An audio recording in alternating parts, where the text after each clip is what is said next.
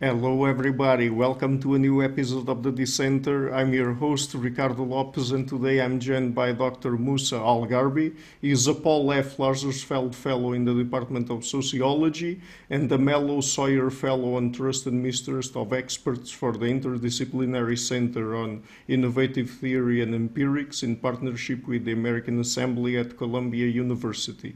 His research explores how knowledge is produced, transmitted, evaluated, and put to use, and how people's thinking is shaped by the social contexts they find themselves in. He applies these lenses to a range of topics, some of the ones we're going to cover on today, so race, inequality, social movements, extremism, policing, national security, foreign policy, and more recently, US political elections. So, Dr. Al-Gharbi, welcome to the show. It's a pleasure to have you on. Well, thank you for having me. Okay, so today we're going to go through some of the topics you cover in your work, in some of your papers and articles. Uh, and we're going to talk about freedom of expression in academia, Trump, violence in U.S. police, and also sociology in general. So let's start with freedom of expression in academia. Is it really undermined nowadays, as some people claim? So I think the problems that we have in higher ed are, I guess there's sort of four interrelated problems that are sort of most important. Um, One, there is a self-censorship problem. It's common for both students and faculty. For both students and faculty, the main driver seems to be uh, concern about peers. So for instance, students, when you look at students' studies that ask why they self-censor, some of them are worried about their professor judging them or giving them a bad grade. But the thing they're most concerned about, and I'll add, there's not really a lot of evidence that that happens, and I'll circle back on that later. But the main thing that they're worried about is peers excluding them, peers judging them, peers not wanting to interact with them. And the same thing is true for faculty. Um, you know, sure, some faculty get fired for saying the wrong thing, or but or get mobbed by students, but the main thing that faculty seem to be worried about too is this isolation. They don't want to be the person who walks into the lounge and everyone's like, ugh, and they want to be invited to parties, and they want to feel welcome, and so what you see even for, say, conservative faculty members is a lot of them tend to um, focus on topics that are non-political and try to keep their political beliefs kind of close to the vest so that they don't. And so this is true of faculty, not just students. But the main driver, one of the main drivers, seems to be a desire to sort of fit in with your peers and to feel comfortable in your social institution and things like that. So that's one problem. Another problem that's sort of related is that there's a very strong amount of ideological homogeneity in universities. So in social research fields, for instance, liberals tend to outnumber conservatives by roughly 10 to 1. And it's not that there needs to be it's not that the ratios within higher ed necessarily have to perfectly mirror, whatever they are in the baseline of society. But when you get too much homogeneity, you can have problems like groupthink and extremism, and important questions can just sort of fail to be asked. Important axioms that everyone relies on can be like false or deeply problematic, but no one can even realize it because it never even occurs to them to question this thing because everyone's working from the same set of assumptions, right? So there are problems there too. And they can contribute to the self-censorship. So if you happen to be one of the few people, the 1 in 10 who's not, who's a conservative instead of a liberal, for instance, then that helps contribute to the self-censorship. A third problem that's sort of related is discrimination, ideological discrimination, and other forms of discrimination.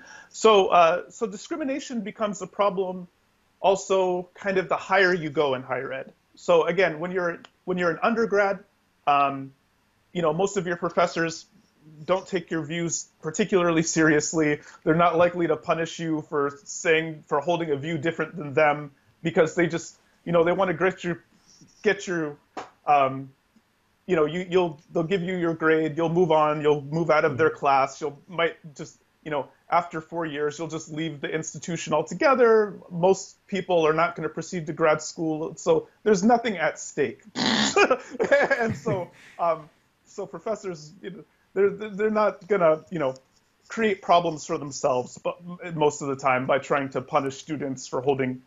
Now, as you go up, though, that changes. The calculation changes a little bit, right? So for grad students, a grad student, like a PhD student, is someone who, the department is going to invest significant resources in, and they're going to be around for the next 5 to 7 years, and they're going to be and they're basically training to become professors, right? And at the job market, and then on the job market, when people are applying for tenure track jobs, et cetera, that's another place where discrimination is much more likely. And again, because the stakes are high, because the person you hire, especially, they're going to be around for the foreseeable future, and they're going to influence things like what kinds of students come to the department, right? So the stakes are higher, so the discrimination becomes more likely.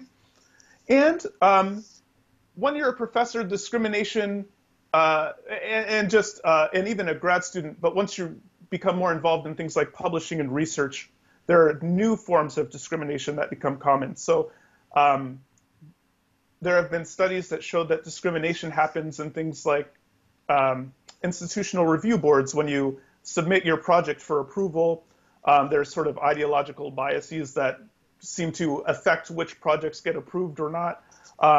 When you apply for grants or fellowships, when you submit your papers for peer review.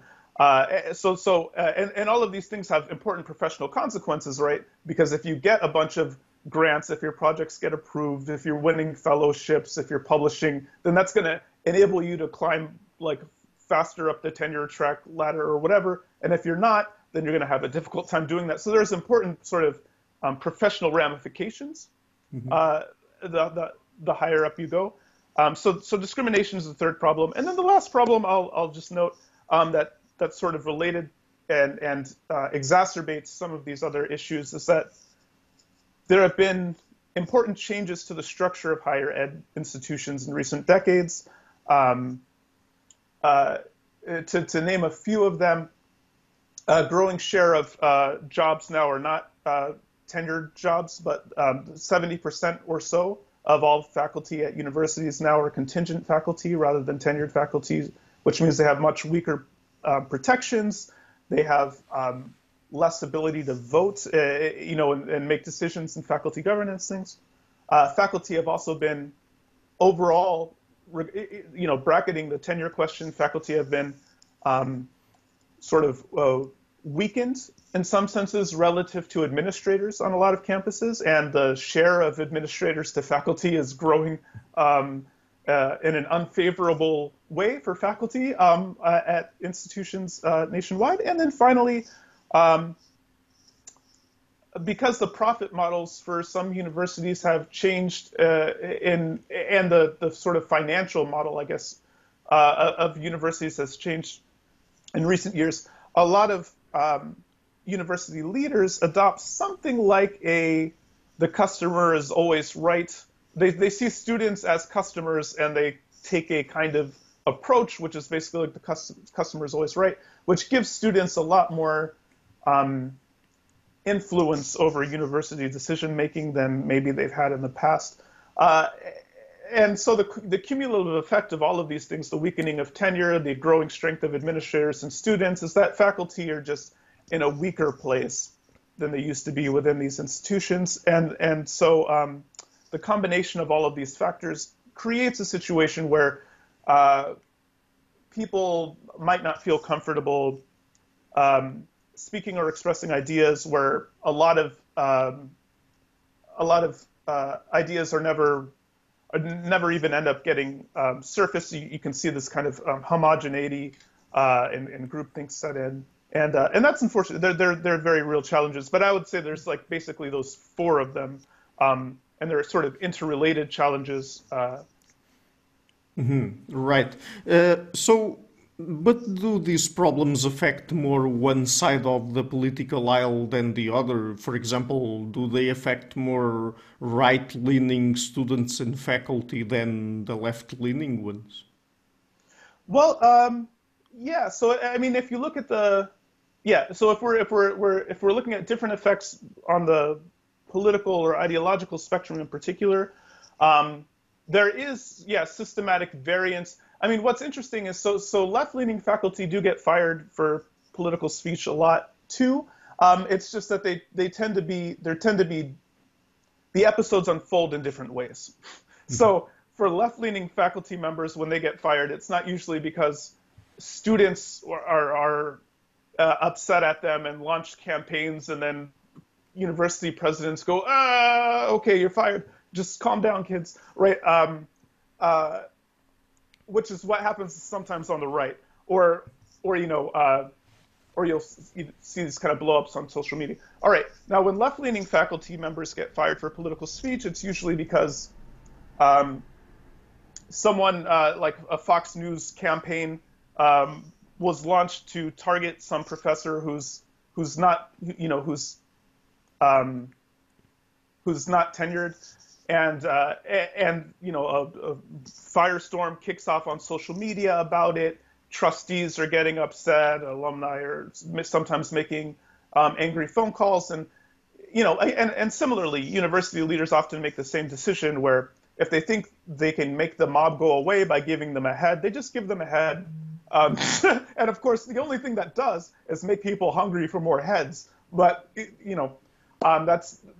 A lot of times university leaders are more concerned with things like, how can I make things calm, rather than like thinking through these kinds of things in the future, or standing up for principles of, like, they just want peace and calm and orderly functioning in their universities, and that's a problem. But that said, when you look overall, it seems like in terms of sheer numbers, the left-leaning faculty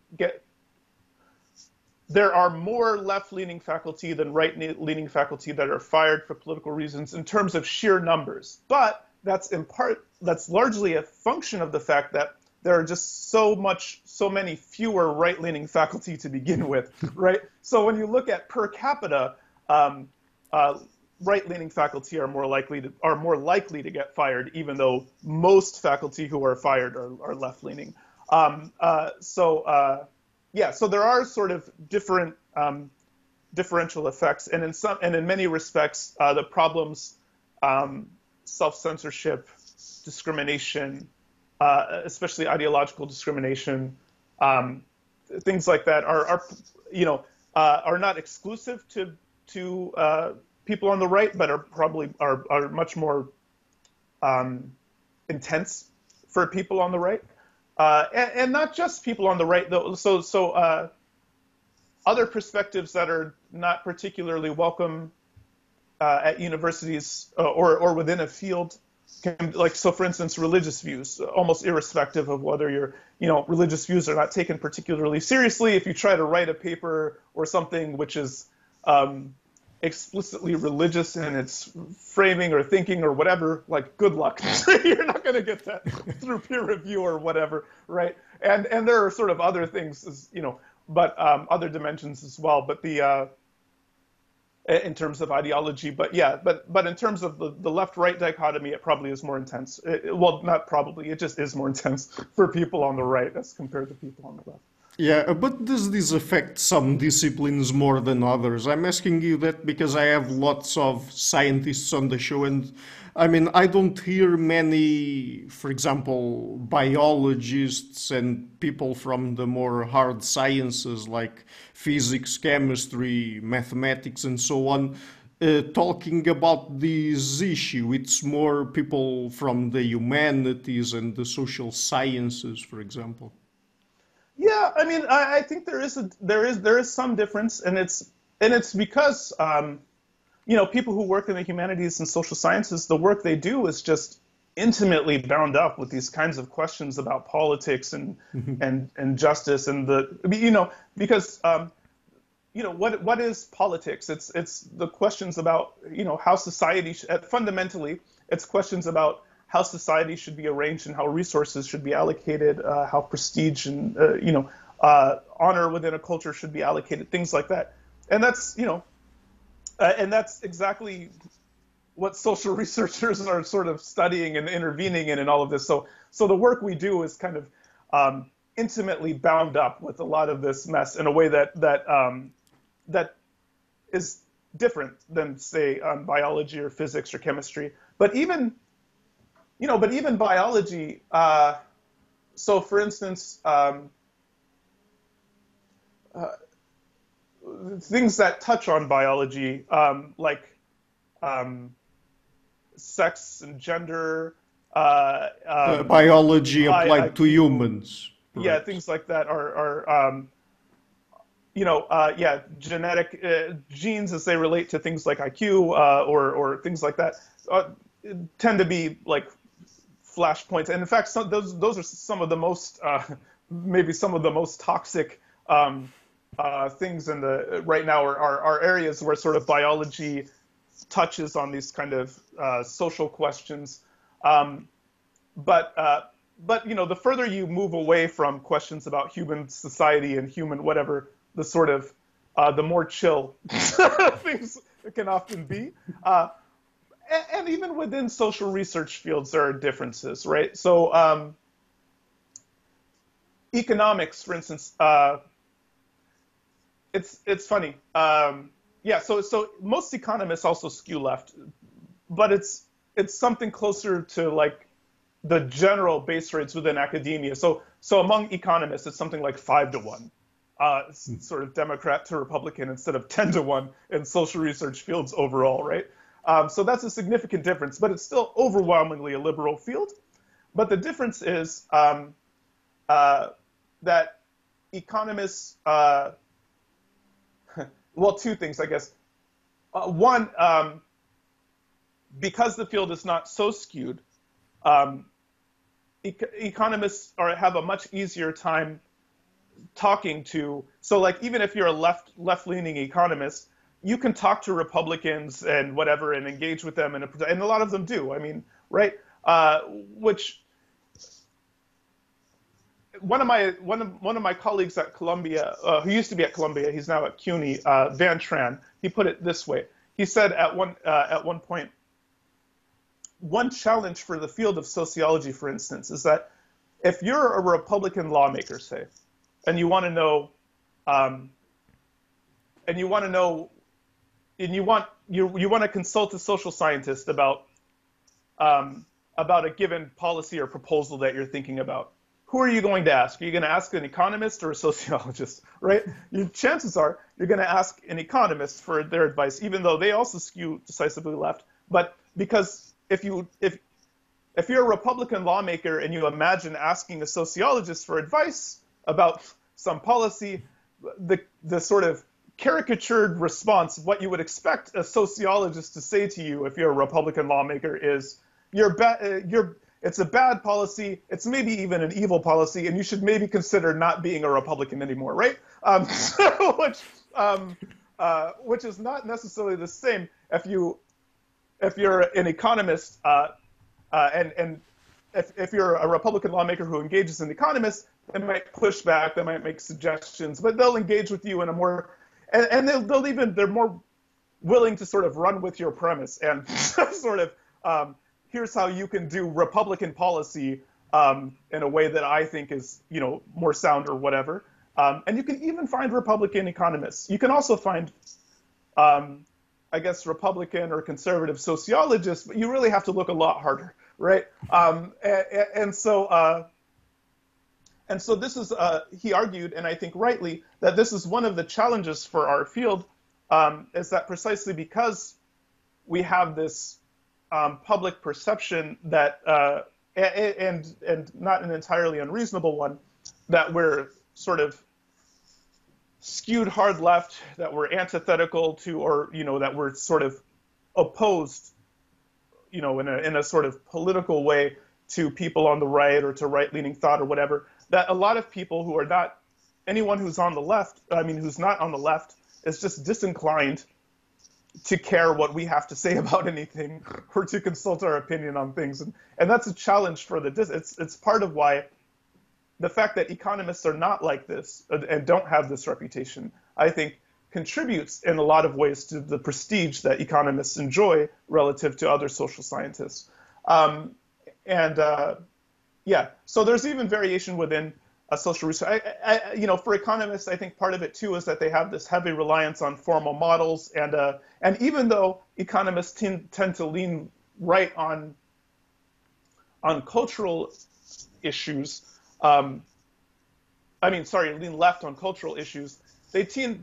Most economists are in favor of free markets and whatever. So if you're a Republican, you can play ball with them, right? You're on the same economic team. They're not socialists. They're not, et cetera. They're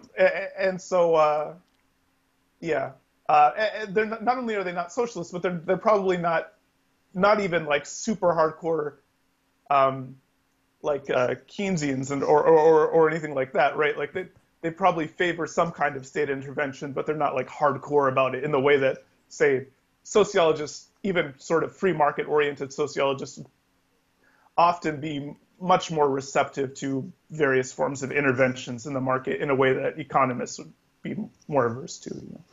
But are these phenomena that we only see in academia, or do they affect also the general public? Okay. So that's interesting. One thing that we've been seeing in recent years is that a lot of the tensions that we've been seeing on campuses have been creeping their way into different workplaces, especially workplaces that rely heavily on college graduates, fields like tech or finance or law, or you're starting to see some of these problems or tensions or whatever boiling up, and so a lot of employers are also sort of struggling with some of these same questions, and how do I signal to my employees or to prospective recruits that I share their values on issues like Black Lives Matter, or how can I avoid lawsuits, or how can we and so you're seeing this kind of a lot of these tensions creeping up in workplaces. One thing that's interesting, though, I'll say, is that when you look at polling and survey data, okay, so what's interesting is that most workplaces, there's basically no free speech is not a thing. Like most places you work, you don't have a right to free speech. You don't have an expectation to free speech or privacy or anything like that. When you sign the contract, they basically tell you this, right? But at the same time, when you do surveys and polls asking people in the general public how comfortable they feel expressing themselves on various issues versus people in academia, how comfortable they feel, people in the general public are more comfortable talking about. And so even though they don't have any right to free speech, any expectation to privacy or anything like that, and people do get fired, I should add. People get fired in the workplace all the time for saying political crap at work, or something they said on the email that gets out of control, or, it happens. People do get punished for free speech issues at work all the time. But they feel more comfortable talking about politics or other controversial issues at the water cooler and emails with their neighbor on social media than academics do, even though, in terms of formal protections, which again are not evenly distributed. If you're tenured or whatever, you have a lot more protections than if you're a contingent faculty member or a member of the staff or whatever. So the protections are not even, but there's at least an ethos.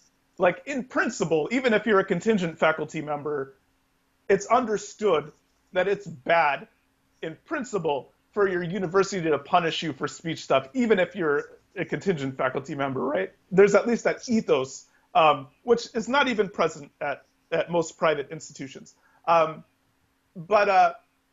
nonetheless, again, people outside of academia feel more comfortable expressing themselves typically. And what that shows, and it's an important insight, is that the primary challenge within academia is actually not one of culture, not one of rules and laws, but of institutional culture, right? And in terms of protections, people in academia are better protected than most other people.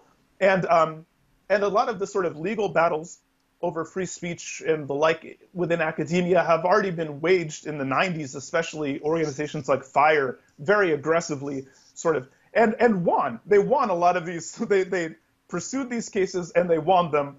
And there are still battles that are being waged in whatever with respect to these legal protections. But by and large, we are much freer, formally speaking, legally speaking, in terms of the institutional rules and norms, we're much freer than almost anyone else. But if we don't feel freer, that's because of a culture that we've co-created rather than the sort of structure. And so that's an important. It's very interesting when you look at the differences and similarities, I guess, between academia and outside.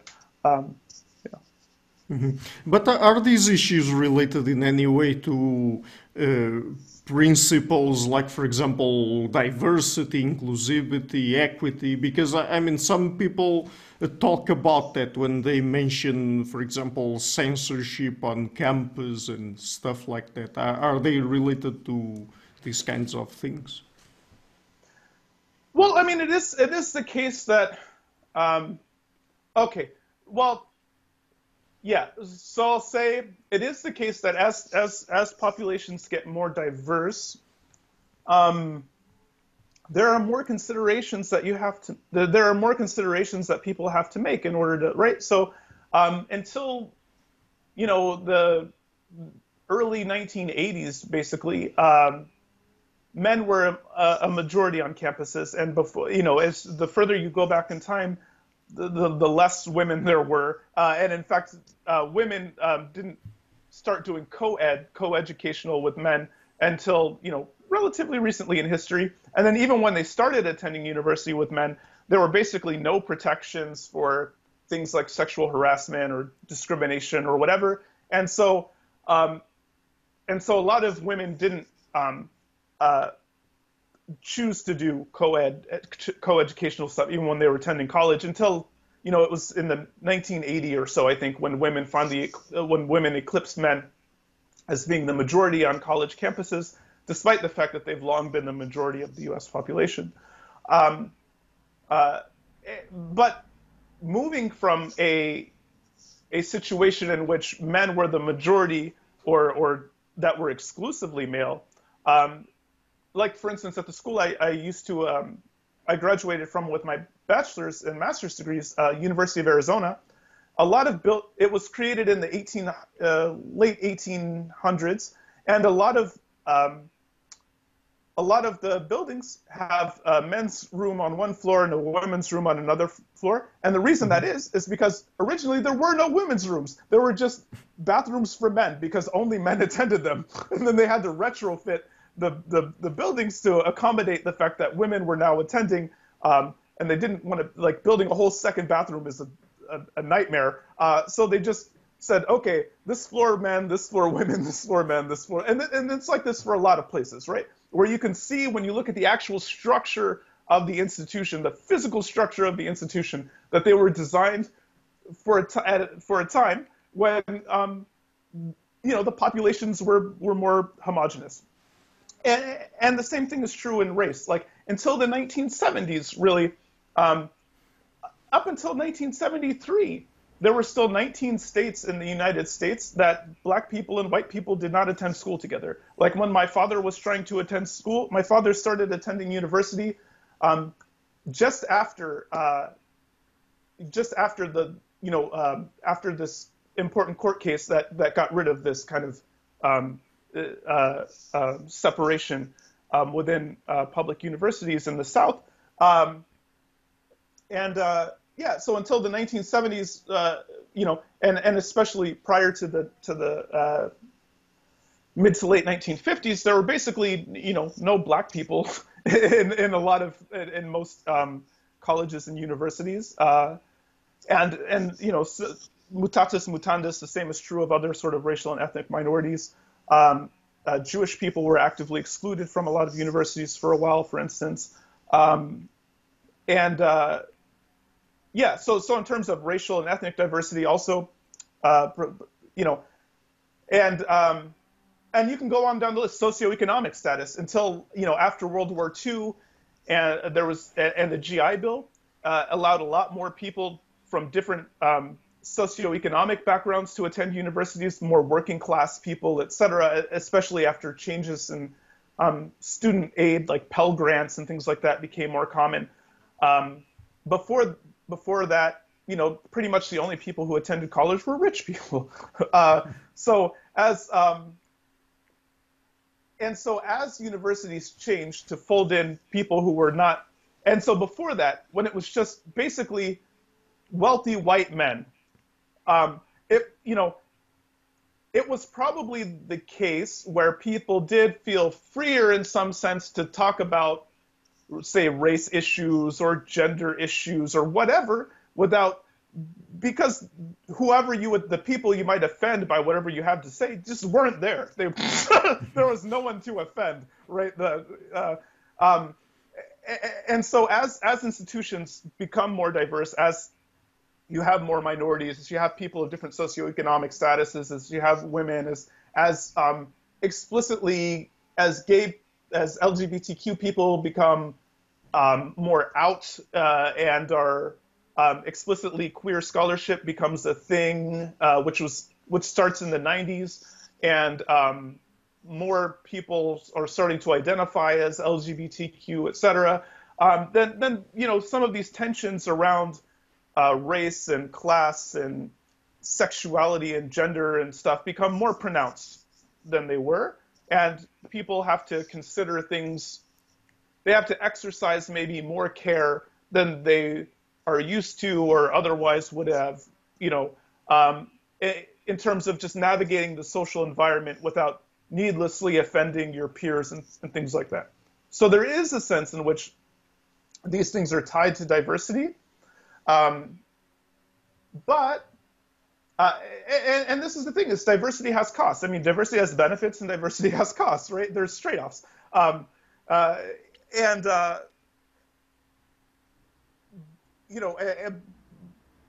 I'll say, even before,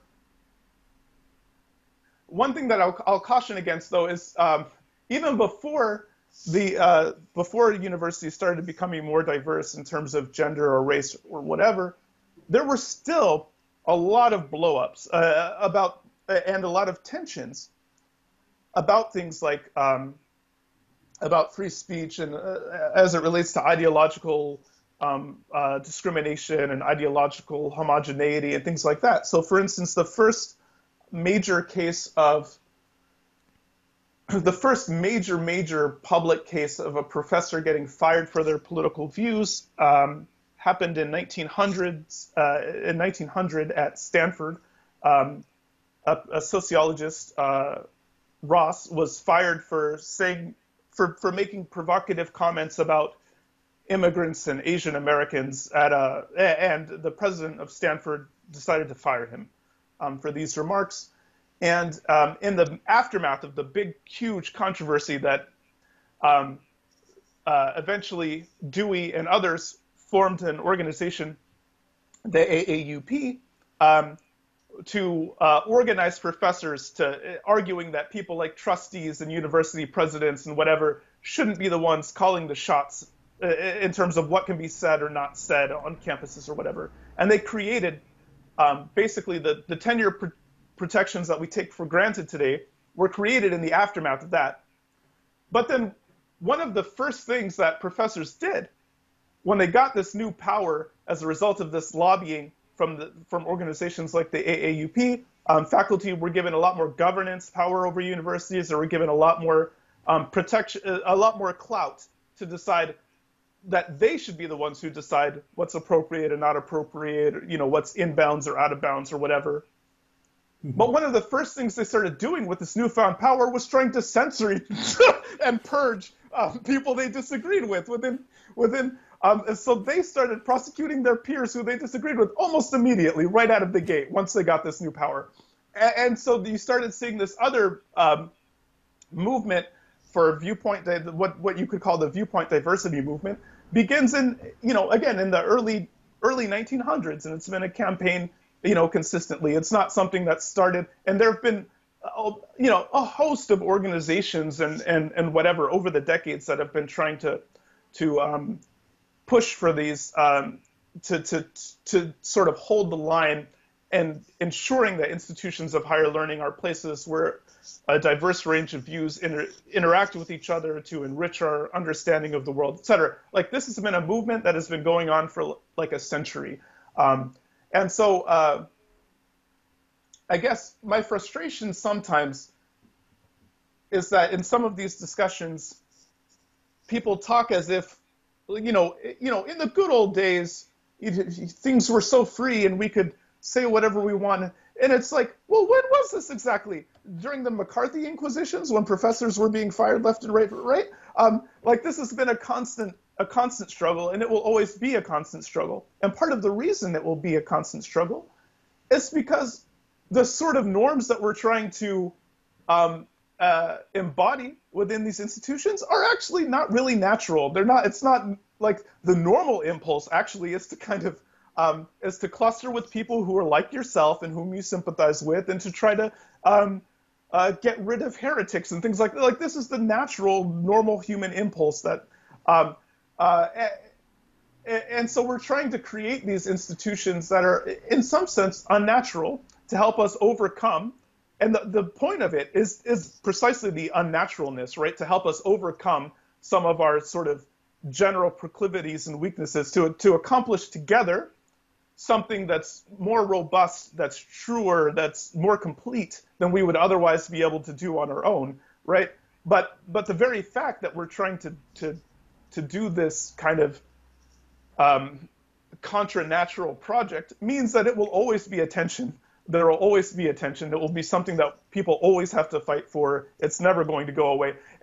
And so people should resist the impulse to think that this is a new problem, and that the struggles that we're having today are somehow unprecedented or unique, or I think it's actually much more helpful to look at the sort of deep story on how this has gone on and will for centuries, and how what we're doing today relates to these struggles that have been going on.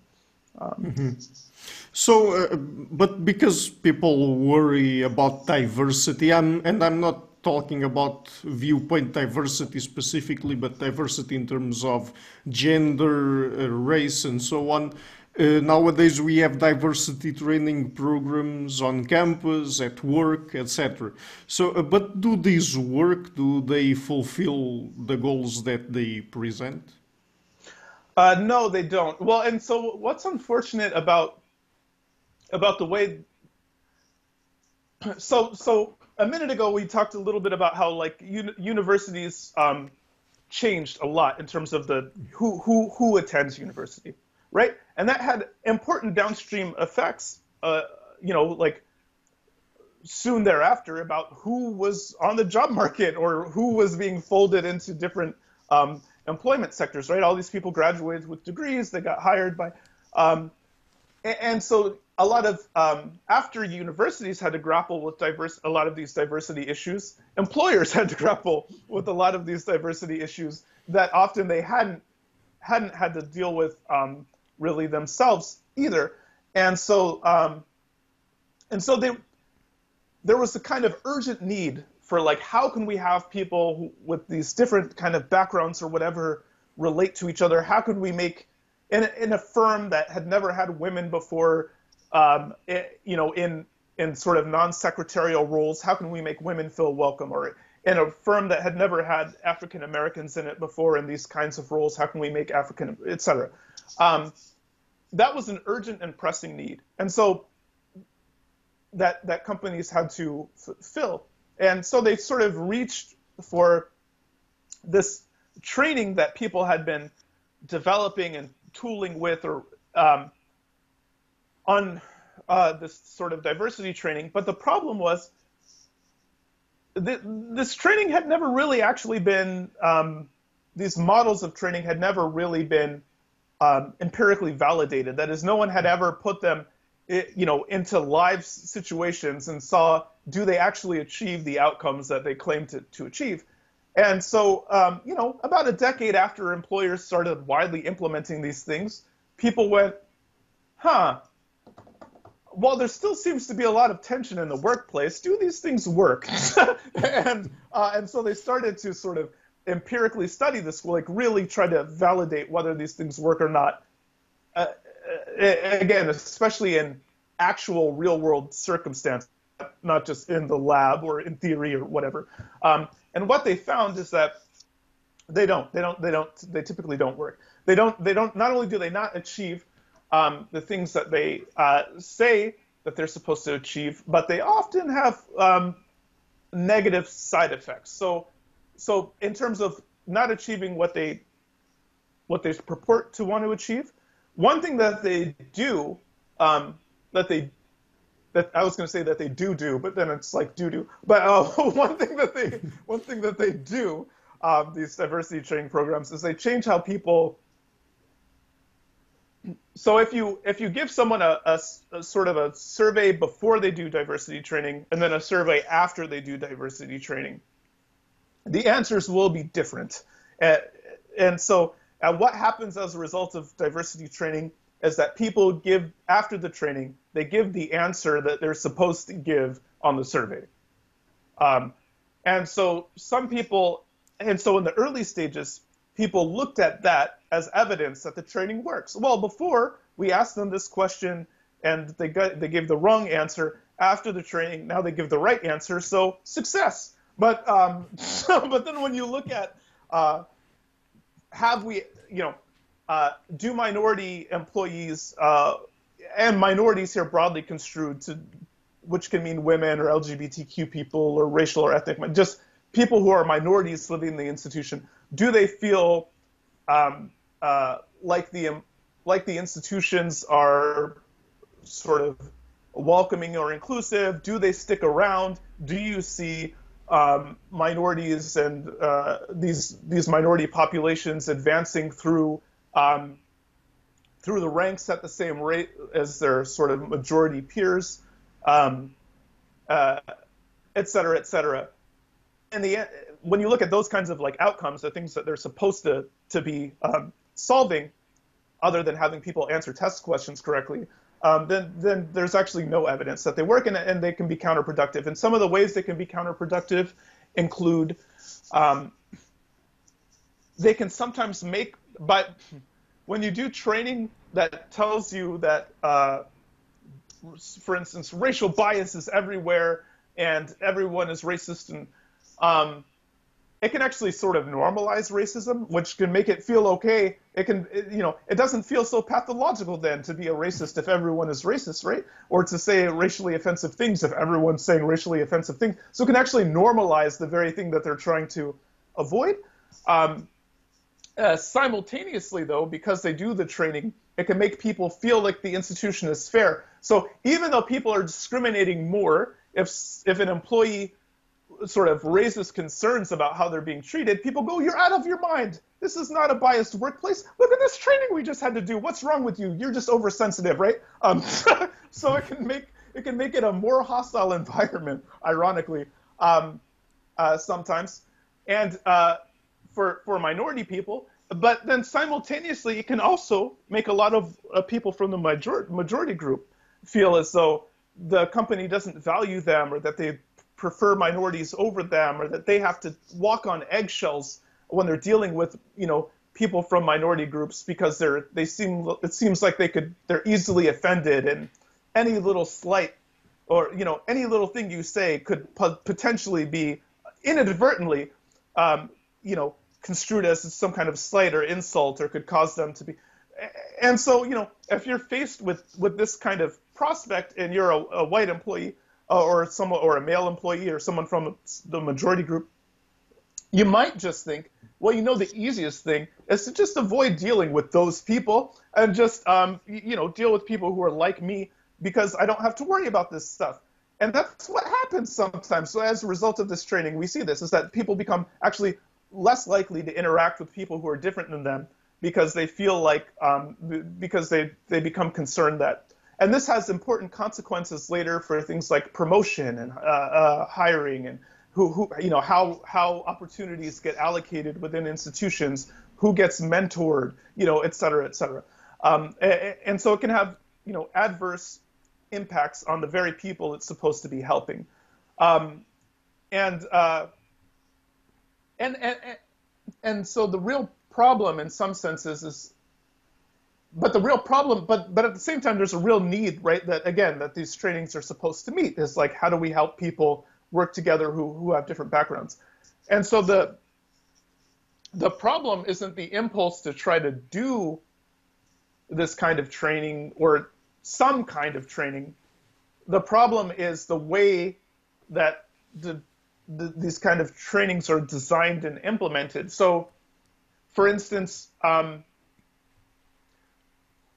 one of the main ways that one of the main things that a lot of diversity initiatives and policies and training tries to do is to tamp down conflict. How can we avoid conflict? How can we make it so that people? That's the wrong approach, because if you're pulling people from different walks of life with different backgrounds and experiences and expertise, and you're ramming them into an organization together to achieve some idiosyncratic goal where there's big stakes in terms of hiring and promotion, you're going to have conflicts. You're going to have conflicts. There's no way around that. Conflicts are going to happen. And so, like, a better approach is to be realistic about this fact, and to teach people, how do you navigate those conflicts? When these conflicts happen, which they will, how do you navigate it? How can you have a conflict with someone who's different than you, and have it be a productive conflict, and walk away from that exchange able to still productively work and interact with this person, right? That should be the goal. Instead, the goal is, how can we prevent these kinds of conflicts and blowups from ever occurring? And the result of that second approach is that people tend to cluster with people like themselves. They try to avoid putting themselves in a situation where conflict will occur.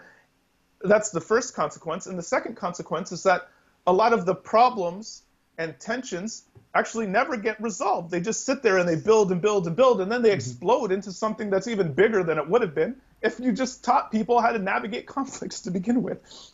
So that's one sort of erroneous way that people approach this training. And another one is that another important problem is that, the tendency to prefer people who are like yourself, and to collaborate with, for hiring, for promotion, etc. That is a fundamental human tendency. I mean, they've done studies, for instance, where, like, from the popular narrative, you would think that whites or men or whatever are especially likely, are like pathological. They're somehow like especially depraved. So whites tend to prefer other whites in a way that's different from everybody else, or men tend to prefer other men in a way that's different from everybody else. But in fact, we know that when you do studies, it turns out that say Koreans are more likely to hire and promote other Koreans. African Americans prefer to work with, hire and promote and work with African Americans. Women are more likely to hire and promote other women. LGBTQ people are more likely to hire and promote and create partnerships with other LGBTQ people in firms. Mormons are more likely to hire and promote other Mormons. Muslims the same. People who graduate from Columbia have special affinities for others, are more likely to want to hire and promote others who graduate from Columbia, right? No matter what, so this is a tendency that is just common. It's a fundamental tendency of human nature that we tend to prefer people who we view as like us on whatever, on various dimensions. Now that can be problematic. That can be a problematic tendency, and so it's an impulse that should be resisted, right? And we should show people how to. But this is the point: is that it's a general human tendency. So when you take something that's a general human tendency and you present it as a unique pathology of whites or a unique pathology of men, what you do is you create blowback. You create a sense of hostility between groups. A much better approach would be to teach these things as general cognitive tendencies, which is what they are, in fact, and give people practical tools and resources with how to cope with these general cognitive tendencies, rather than presenting it as some kind of great moral failing that arises out of the patriarchy and America's history of slavery and Jim Crow. And, I mean, there is a history of slavery and Jim Crow, and it creates systematic inequalities within institutions. Again, like until the 70s, black people didn't have full access to colleges and universities. And that has important impacts in terms of, when you look at wealth among African Americans compared to white, or intergenerational mobility, right? Like, you can see the legacy of these things, but the tendency to prefer people like yourself has nothing to do with that. Absolutely nothing to do with that. It's a deep human bias that, completely independent of that history at all, expresses itself. Again, Korean Americans are more likely to hire and prefer other Korean Americans. And in the international context, it even has nothing to do with America. If you look in studies that are done in Europe, you see the same patterns. People prefer to hire and promote and work with and build partnerships with people who are like them. So that has nothing to do with slavery or Jim Crow or the patriarchy or anything like that. And so framing it that way is frankly unhelpful, and it leads people to think that they're being attacked, that there's a double standard, that is applied to people from the majority groups as compared to people from the minority groups, or that the employer prefers one group over another, and things like that. So you can actually better achieve the things you want to achieve with less resistance, with less like that kind of, because if people approach the training in the sort of resistant mindset, they can't benefit from it. If you go into it thinking it's a waste of time, that it's biased, that it's against you, then you're not going to gain anything from it. So it should be focused on general cognitive tendencies rather than these kinds of cultural pathologies. And it should be focused on providing people with, again, practical tools and resources to navigate these general cognitive tendencies. So those are some of the ways that that diversity training, as it's currently practiced, goes awry. Another problem too is that the training isn't connected very well or very tightly with the specific jobs that people have and the specific roles that they. So it's presented as something that's kind of an extra thing, like it's a separate thing. So you have your work your real work responsibilities, then you have this diversity stuff on the side. But like in practice, avoiding nepotism, trying to be fair, helping people adjudicate differences. Like, say if you're a manager, that's just the definition of being a good manager, right? Like, it's not diversity stuff to avoid nepotism and to try to like treat people fairly. So that's how it should be approached, right? This kind of diversity stuff should just be integrated seamlessly into general training for how you do your job, rather than this kind of like add-on module that's separate, or so that's another example actually. When you bracket it off as a separate thing, then it seems like again something weird, or something extra, or something, and so people engage with it in a different way than if it's just like, look, here's an actual practical challenge you face on your job. You have to say, if you're a manager, you have to make hiring and promotion decisions. You have to make all sorts of other decisions. And we have this general tendency towards nepotism. What are some ways that you can avoid that, right? That's a much better approach. But yeah. Okay, so changing topics now, let's talk a little bit about Donald Trump and the Trump phenomenon in politics, because, I mean, he also goes associated with things like, or accusations surrounding racism, sexism, and so on. So, do we have any definite explanation as to why he won the elections back in 2016? Yeah, I mean, so what has constantly frustrated me about the narratives about Donald Trump and sexism and racism and whatever is the way there's a okay, so the way there's a whole literature, like a very rich, robust literature. Like if you search like Donald Trump and racism on Google Scholar, you'll get something like 24,000 papers published since 2016. Or like, it's crazy. A crazy literature has been built up about Trump and racism and sexism and whatever. But one of the things that's wild is that when you look at the study design for a lot of these things, how they're designed basically is they'll look at voters and ask, what is your opinion on these different race questions? And frankly, some of the they use these scales like symbolic racism, for instance, which sometimes will code things like, if you're against affirmative action, that's coded as racism, which is problematic in itself. The idea that if you disagree with the preferred policies of the person designing the research, that would literally be coded as racism is problematic and controversial, but we can just set that to the side. Okay, so what they do is they measure people's responses to these race questions, and then ask them about political preferences. Who are you leaning for in this election, Trump or Clinton or whatever? And so they've tried to find correlations between how people answer these race questions and what their vote preference is. Okay, that's a fine thing to do, but one of the things you have to do, especially for an election that has happened then, is the picture that emerges from that correlational study. You have to make sure that it fits with the available data we have of how people actually voted. And if it doesn't seem to fit, you need to be able to explain that difference or maybe rethink the narrative that you're, right? But they never do this second step, this validation step. And it's a very important step. Because the whole thing they're trying to explain is the outcome of the race, is how people actually voted. So if the story they're telling doesn't mesh with how people actually voted, then the story they're telling is literally worthless. There is no point to it. It's garbage, right?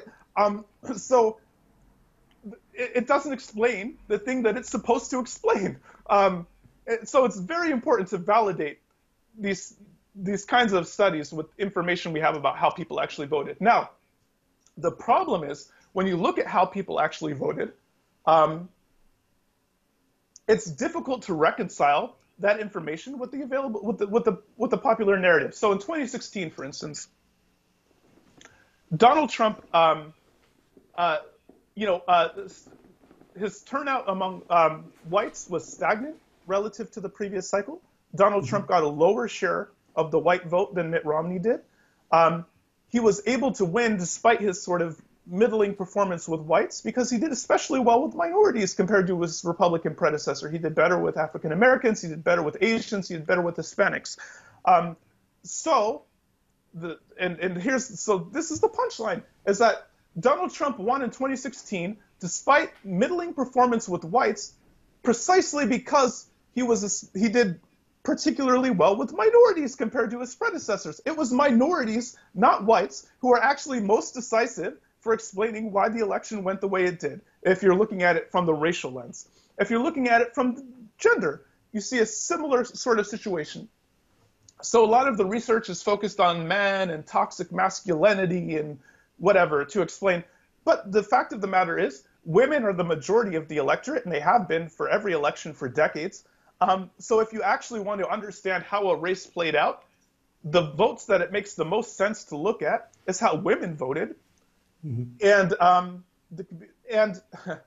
And that's maybe especially important for, say, for feminist literature, or if you're concerned about things like misogyny or whatever, like how women exercise their agency should be something that you value and look at. But that's actually not what a lot of the researchers look at. They look at men and but here's the thing: is what's interesting is when you look at how women exercise their agency, Hillary Clinton got one of the lowest shares of the female vote of any Democratic candidate other than Al Gore, other than John Kerry, for decades, for like the last 20 years, and the way that the way that some scholars try to explain Hillary's lackluster performance with women is to say something like, oh, well, it's white women supporting the patriarchy, valuing their race over fighting the patriarchy or whatever. But the problem with this narrative is that most of the votes that Hillary Clinton lost among women didn't go to Donald Trump. They went to Jill Stein, another woman. So it's not that they had a problem with a woman or a problem with a strong woman, or that they were trying to vote for the perceived racist candidate. They just didn't like Hillary Clinton. They viewed Hillary Clinton as a bad candidate. They wanted to vote for a woman, though, so they voted for Jill Stein instead. So this is a problem. And so if you and so the whole narrative about sort of what happened on the gender line in 2016 is also, just it's hard to reconcile the information we have about how people voted with the narratives that get spun from these correlational studies. And this is true, and when you look at these trends, they proceed the same way in 2018 and 2020. So in 2018, Republicans continued to see erosion with white voters, especially highly educated, well-off, suburban white voters. They continue to see attrition with whites, but held their 2016 margins with minorities. So almost all the losses that Republicans saw in 2018 were because of defections of whites. In fact, they were pretty much purely caused by whites leaving the Republican Party. In 2020, same thing. Donald Trump increased his 2016 margins. So, and minority turnout was up, and Donald Trump so given the fact that minority turnout was so much higher, even if Donald Trump held his 2016 margins, it would have been impressive. But he didn't just hold them. He increased them. He increased them with Asians. He increased them with African Americans. He increased them with Hispanics. He got larger shares of the minority vote, despite out of a much larger pie of minority votes. He increased his share. He lost in 2020 because he saw continued attrition with whites. Republicans continued to bleed white voters. Again, especially highly educated voters, suburban white voters, relatively well-off, upper middle class, and that makes sense actually, because when you look at who in America cares about decorum and civility and leaders being presidential and political correct, it's this kind of bougie white people are the only people in America who really care about this stuff. And so those are the votes that he lost from starting in the 2015 primary. Donald Trump won the election not because voters overwhelmingly supported him. He actually got the lowest share of the primary vote of any winning Republican in decades. He wasn't. The Republicans during the primaries were overwhelmingly opposed to him. It's just that the sort of anti-Trump vote was divided between 16 people, and he had the biggest individual base, and so he was able to ride that the fact that the sort of fractured opposition into victory. But it was never the case that. But so a lot of these Republican voters, especially these sort of bougie white voters, have never really been comfortable with Donald Trump, and the party has been bleeding these voters for 4 years straight. And they were able to win in 2016 despite losing a lot of these voters because of Trump's gains with minorities. But even though he continued to gain with minorities, the losses with whites were so much bigger that in 2020 he wasn't able to pull it off. Now this story, which relies on data on how people actually voted, looking at exit polls and triangulated with pre and post major national pre and post election studies by like NORC and the American National Elections Survey, and looking at you can look at precinct level voting data and correlate that changes with that, and correlate that with demographic data within those precincts. And no matter which way you can validate it 6 ways till Sunday, the picture is the same. And it's that Republicans have been consistently bleeding vote whites, bougie whites, over the last 4 years, while they've been consistently gaining with minorities over that same period. And so the story about why Trump won is radically out of step with the available information we have about how people actually voted and for who. And it's crazy. It's crazy making to me. Well, and another point is that the whole discussion is I think maybe focused too much on Trump to understand the trends with minority voters in particular. The trends with whites, especially bougie whites, seem to be driven largely by Trump. Although it should be emphasized that really it starts in 2010 when highly educated voters, especially white voters, tend to start shifting hard to the Democrats. It's like after 2010. But that pattern was radically, like when Trump hit the scene, those people were like, they had been slowly migrating, but then they were like, nah. Like, so the rate of transformation radically increased, when Trump came on the scene. But the minority vote, similarly, trends predate Trump, also going back to about 2010. Republicans, Democrats have been consistently bleeding minority voters for every midterm and every presidential election cycle over the last decade. And so even that trend is probably not so much about Trump as frustration among many minorities with the Democratic Party. But the point is that you can't actually explain what happened in 2016 and 2020 very well with the sort of popular narratives that have been circulating over the last 4 years. Mm-hmm. But do we know exactly why he increased the share in terms of the minority vote? Why, for example, Black Americans, Asian Americans, and Hispanics vote? Why he was so popular among them? Well, again, I think part of the problem is frustration with the Democrats. So it's not so much that they love Trump, it's that they really just, they don't think they're being well served by the party they've been with for the last few elections. They're not seeing, they're not getting results, and so they're trying something new. I think that's one of the issues.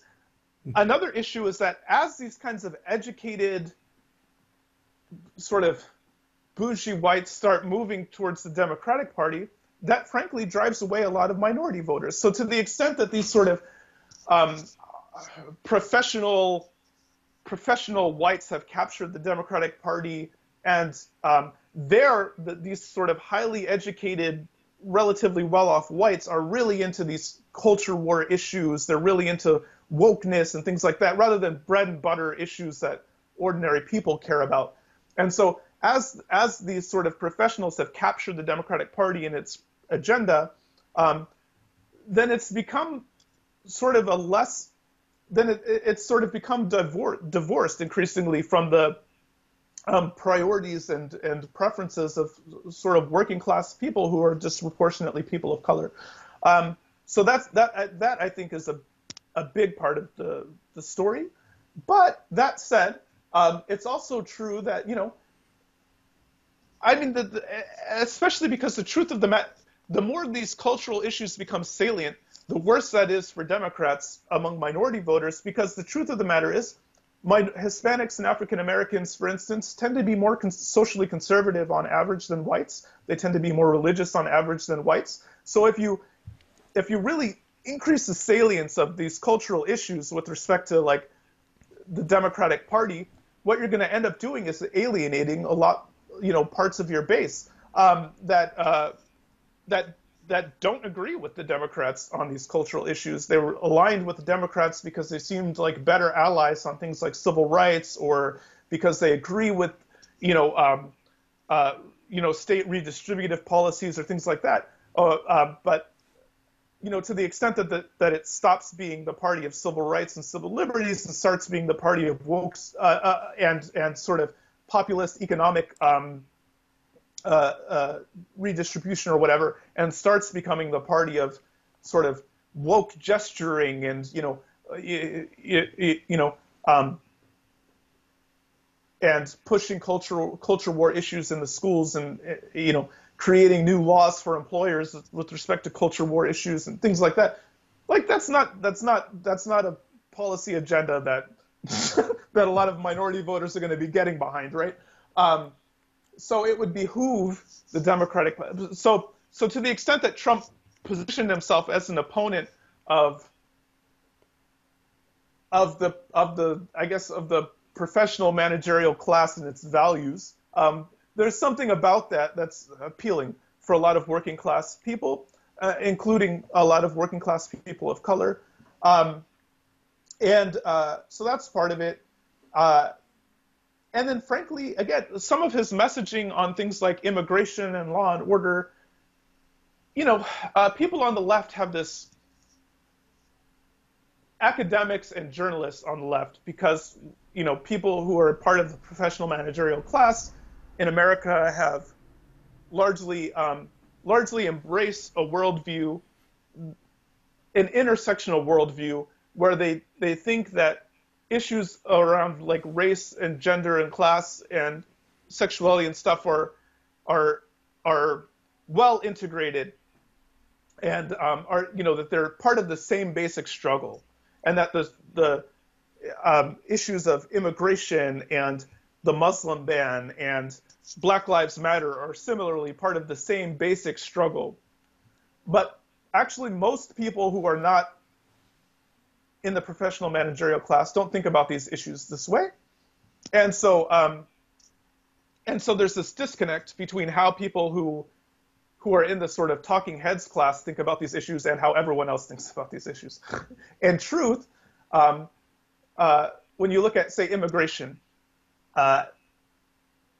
African Americans are some of the among Democrats, African Americans are the part of the Democratic coalition that's perhaps most skeptical of immigration, most in favor of a more restrictionist policy, in part because they directly compete with immigrants for a lot of sort of working class jobs, service class jobs, blue collar jobs, et cetera, in a way that, again, professional managerial class Democrats don't, especially whiter,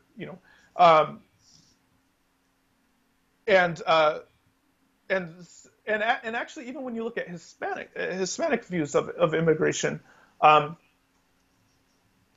they actually tend to be concerned about illegal immigration and tend to favor border enforcement, although they also, they are also like very concerned with things like due process and trying to find pathways for legal citizenship and things like this. But in terms of like the enforcement question, the border enforcement question, actually a lot of even Hispanic voters are in favor of sort of strong border enforcement. And when you look at issues like crime and police funding, you ask African Americans, do you want more or less cops? And they tend to say they want, levels of police funding and levels of numbers of police to be the same or to be increased even.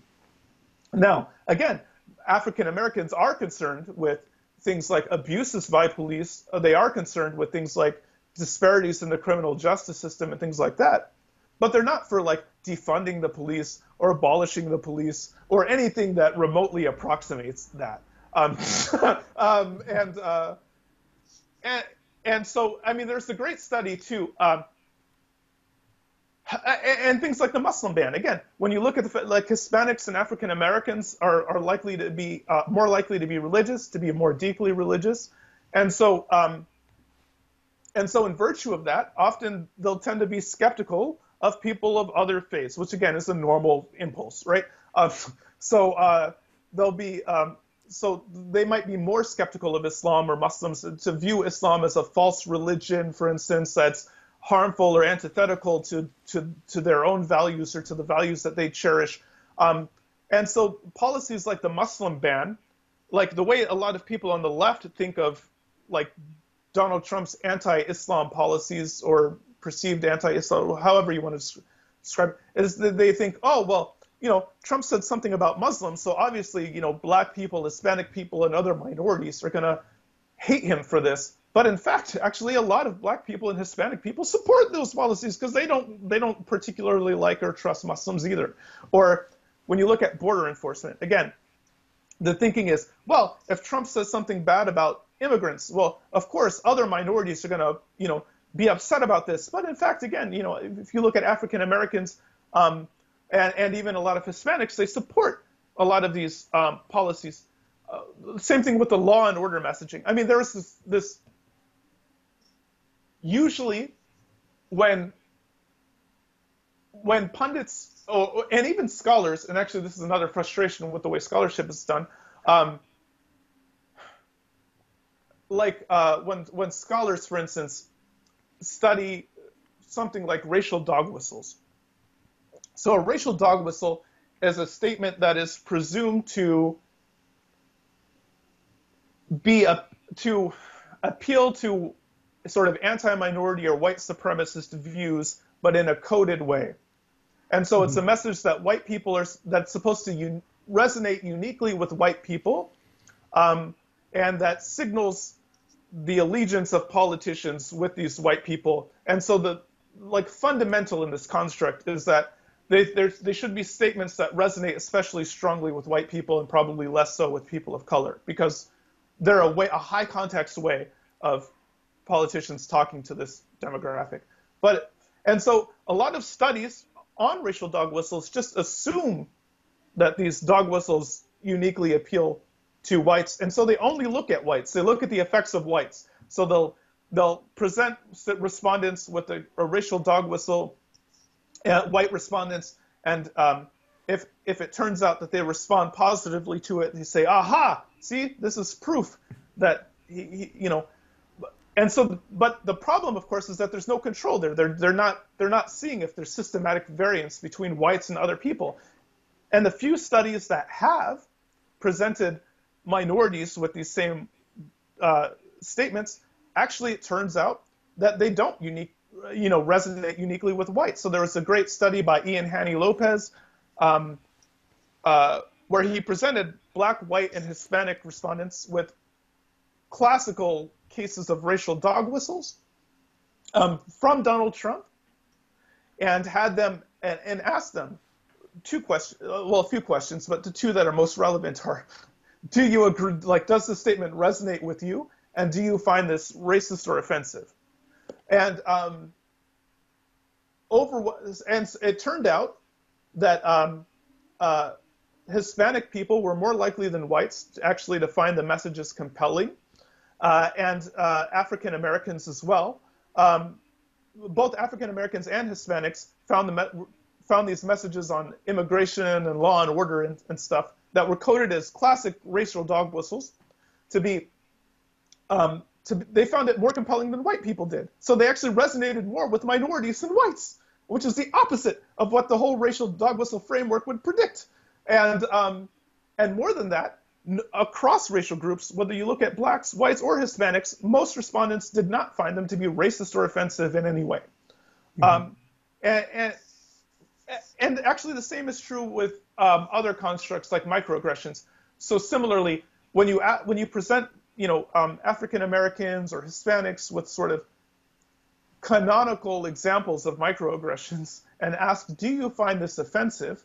Overwhelmingly, they say no, they don't. And so there's this problem where things are defined as racist or theoretically coded as racist,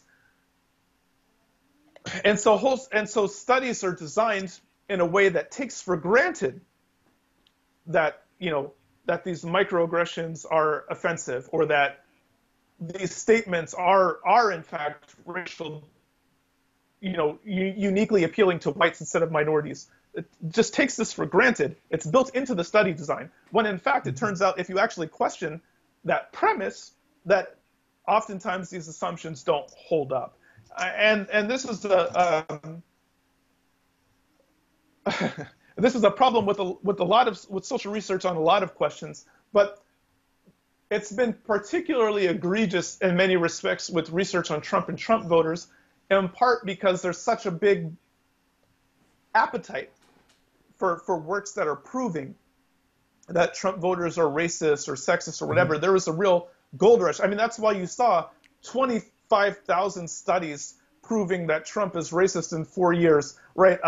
It's because there's a real appetite for this. It's easy to get those kinds of publications through peer review, which is good for your tenure file. Journalists are eager to cover that kind of stuff. So they're more likely to get circulated on social media. They're more likely to be cited because other people are looking for proof for this very claim. And so work that provides that proof is likely to be cited. And so it's created this gold rush around sort of Trump studies. And so some of these problems are especially pronounced here, but they're actually endemic for research on a lot of issues, well before Trump. So they're just especially egregious here, and in part also egregious because Trump studies, such as it is a new, it's a newish, it's a new phenomenon that they're trying to sort of wrestle with, or a new framing that they're playing with, or whatever. And anytime something is like hot off the presses like that, there's just a lot of garbage that happens while people are trying to work through things become more rigorous as they go, generally. And so the novelty of it is actually part of the problem too. But yeah, and the rush, the rush aspect of it, because again, these are things that are cobbled together quickly to be maximally relevant and to speak to the moment and whatever. And journals similarly have maybe accelerated timetables to get some of these more pressing mm-hmm. issues out so that they can intervene in public discussions, and yeah. And so some of these tendencies, which are just common in social research and on a lot of issues, are sort of especially pronounced, I think, in the Trump studies literature. But the basic, the basic point, I guess, is the basic takeaway is that the overall narrative that emerges from the Trump studies literature is difficult to reconcile, again, with the available data we have about how people voted and for whom. And it's the one takeaway that I hope people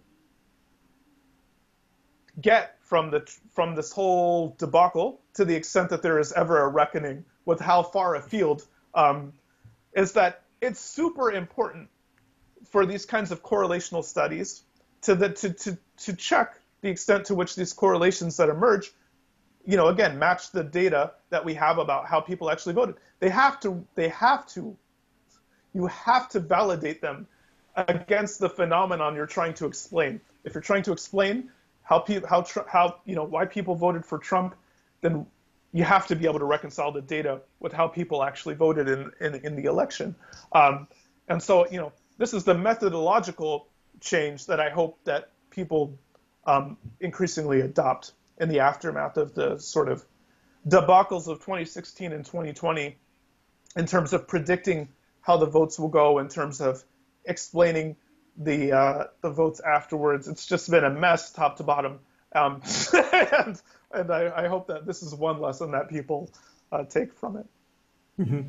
So another issue that people nowadays focus a lot about, particularly journalists, social and political commentators and pundits and scholars even, is political polarization. But is that really a big issue across the globe and more specifically in the US? Because, I've read some studies, particularly from people who study perceptions of political polarization on social media, and they confront them with actual data from society, and it seems that people tend to, even Republicans and Democrats, for example, tend to agree on more topics than they disagree on. So is political polarization really that big of a deal?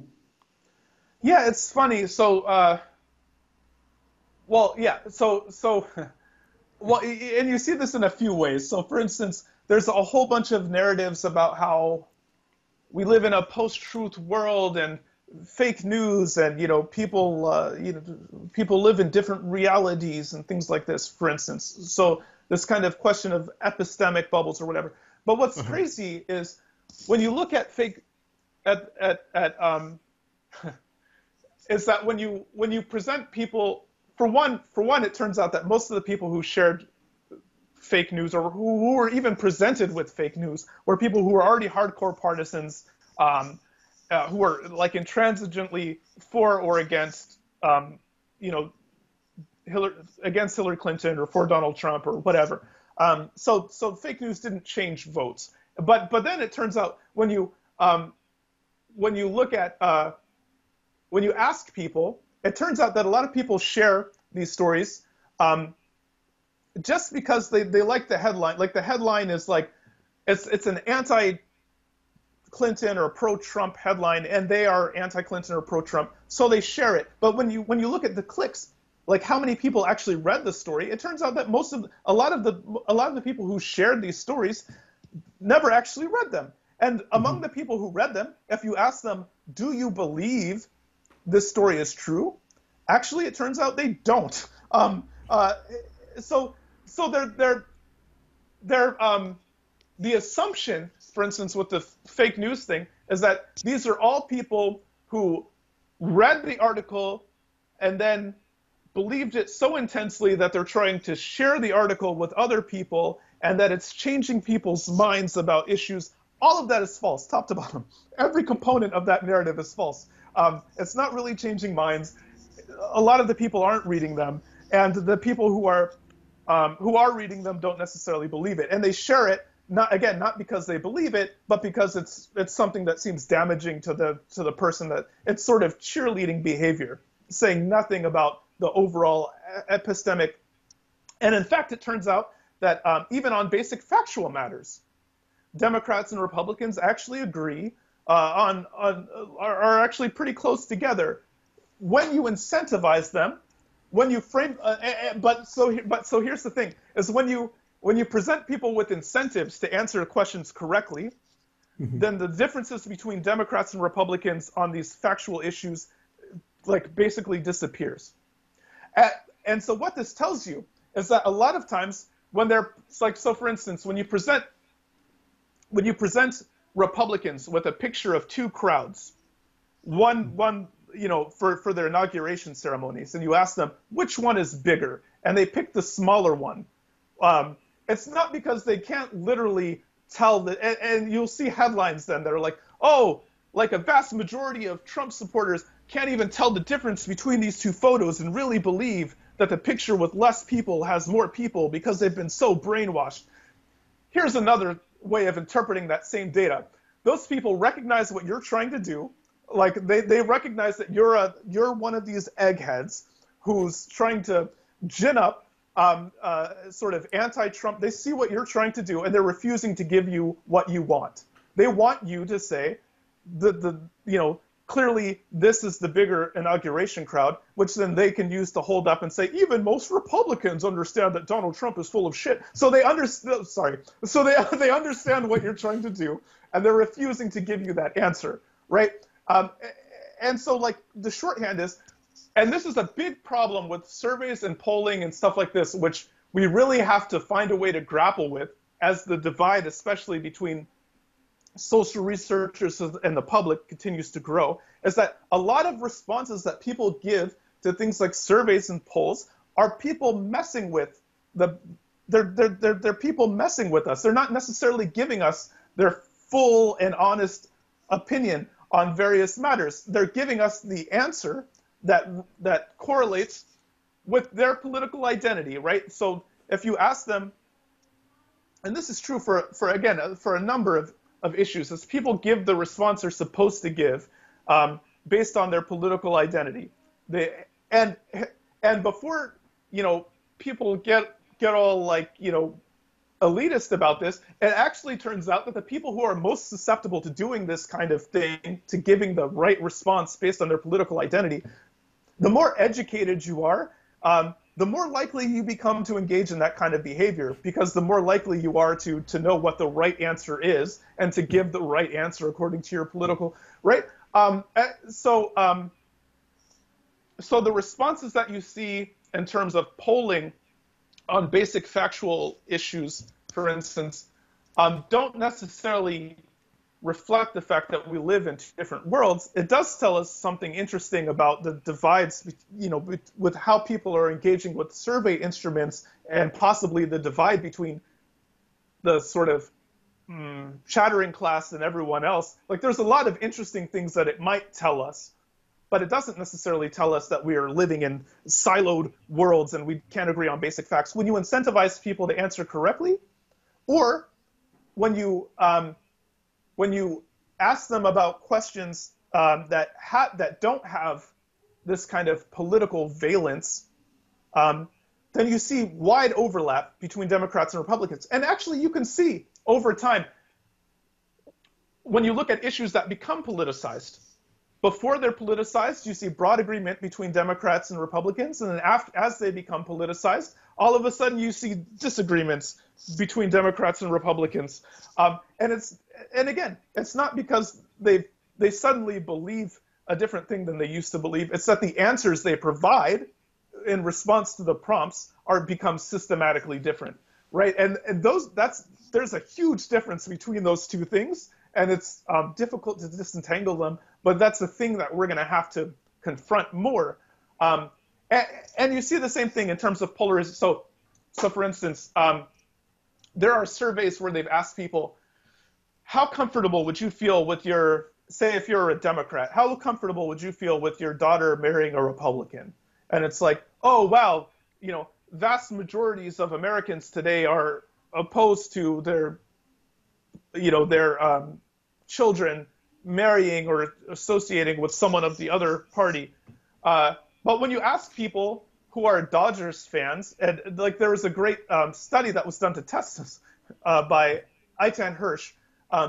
He asked people who were Dodgers fans, would you be comfortable with your daughter marrying a Mets fan? And actually you get the same effect. Now, do they actually, and so this is the thing, is like, what are they doing when they're answering this question? Is it the case that, in fact, Dodgers fans would be horrified, and would staunchly oppose their child marrying someone who liked a different baseball team? Or is it maybe the fact that when presented with that kind of a question, people just give a cheerleading answer? They give an answer that's for their team and against the other team, which doesn't necessarily indicate anything about how they actually behave in the world and what their deep commitments are, right? It's probably the second. It's probably not the case that Dodgers fans would actually try to interrupt the marriage of their children and a Mets fan, right? So I think, again, like, there's this problem where we take the answers to these political polls sometimes too seriously. Or better said, we fail to recognize the social context that's built into the poll itself, that the poll itself is a social thing and the people answer these questions. They're not just directly transmitting their innermost thoughts and minds out into the world, but there's a whole social mediation process that informs how people answered surveys, including their perceived relationship, the relationship that people perceive between themselves and the people doing the poll. So again, if you're asked a political question and you think that it's going to be used in a political way, that your answer is going to be used in a political way, you're going to give a political answer to the question. You're not going to give like your factual answer to the question or something like that, right? Because you don't interpret this as an issue of facts. It's an issue of politics. And so finding ways to sort of reckon with the social context of surveys and polling, and to reckon with the fact that the way people answer surveys and polling doesn't necessarily tell us their innermost thoughts and feelings, but could be like artifacts of all this sort of cultural and political milieu in which the poll occurs. Like that's a deep problem for social science that we need to find a way to reckon with. But one way that you can reckon with it is to look at how the picture that emerges from polling correlates with behaviors. Now, here, actually, there is an interesting story to tell about how dating and marriage between Democrats and Republicans, especially among people in the professional managerial class, actually does seem to be decreasing. So, people who identify as liberal in particular are less likely to want to, say, date a Trump supporter than they were in the past with respect to, like, they might have been more willing to date or marry a Republican in the past than they are today. You do see that in terms of like actual marriage rates by people across political line, when you look at the data on actual marriage rates, so not polls. And similarly, increasingly, Democrats and Republicans are being geographically sorted. And you see this sorting happening across lines of professions as well, where professions associated with that are basically what Robert Reich called symbolic analyst jobs. So people who work in symbols and data and abstractions and narratives and images, and, et cetera, are skewing increasingly with the Democrats, and people who work like, providing physical goods and services are for various reasons sort of skewing more Republican. So you are seeing polarization that's interesting forms of polarization that's happening, where you're seeing sorting along geographic lines, sorting within professions, sorting in terms of dating and marriage. That suggests that there might be some kind of there. Mm-hmm. But that's not to say, but the way that it's talked about in the media, the hyperbolic way, it's like, again, like the way it's talked about in the media, you would literally think that, a lot of Republicans and Democrats are like literally ready to go to war, that they will literally kill each other or something like that. Right. And so that there's an extent to which the intensity of it is maybe overstated in the polls as a result of how people respond to polls, as a result of people engaging with polls as political, agents, instead of just telling people what's in their heart and mind or whatever. And so you see a sort of exaggeration effect, but there's probably a there underlying it. So there probably is, but what's interesting, as you said, is that the when you look at the issues, there actually isn't a huge divide between Democrats and Republicans on a lot of the issues. So the primary divide, which led Jonathan Rauch, he has this great article in National Affairs maybe called "What if the partisan divide really isn't about anything, right? Because we like to think that these kinds of divides are the response to people having different views on issues. But in fact, for one, the divides between Democrats and Republicans aren't big on a lot of the issues, and most people outside of the professional managerial class actually don't have strong views on most issues. Like it's highly educated and highly educated people, especially who have, again, strong ideological positions and associate particular views with these positions and have like systematic views that correlate with what, that's less common actually for less educated voters and for just most people in general. And so what the polarization you see isn't about issues, and this is one of the ways in which people just fundamentally misunderstand politics, is they think politics is about, nerdy, wonky things about, but it's primarily, it seems like the polarization is on identity, right? Different groups of people write different identity things into what it means to be a Democrat or what it means to be a Republican.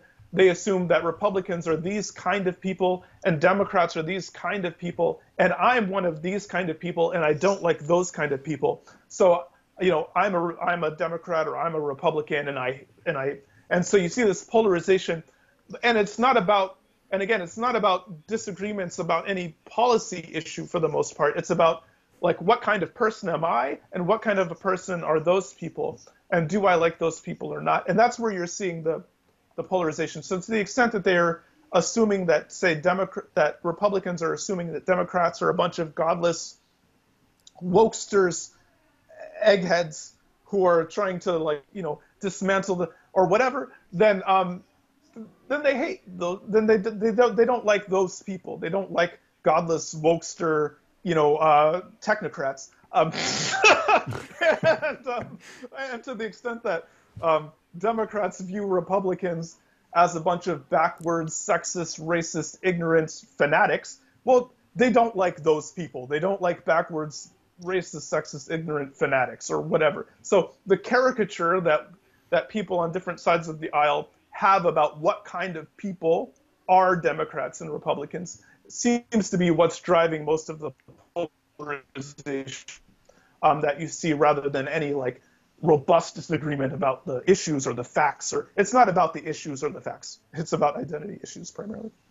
Mm-hmm. Okay, so I have here two more topics to cover, but unfortunately I think we are reaching our time limit today. So if you agree, maybe we could try scheduling a follow-up interview later this year, or for example. Yeah, it might be fun. Yeah, I'd be happy to talk again later. This is fun. Oh, okay, so just before we go, would you like to mention where people can find you on the internet?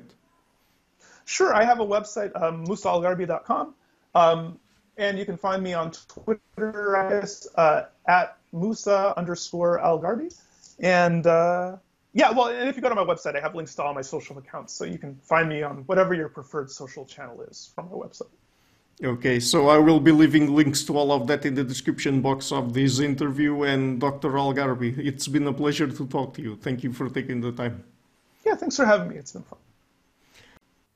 Hi guys, thank you for watching this interview until the end.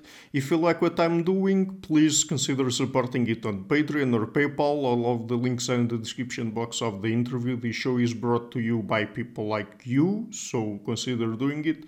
Otherwise, and if you like the interview, please share it, leave a like and hit the subscription button.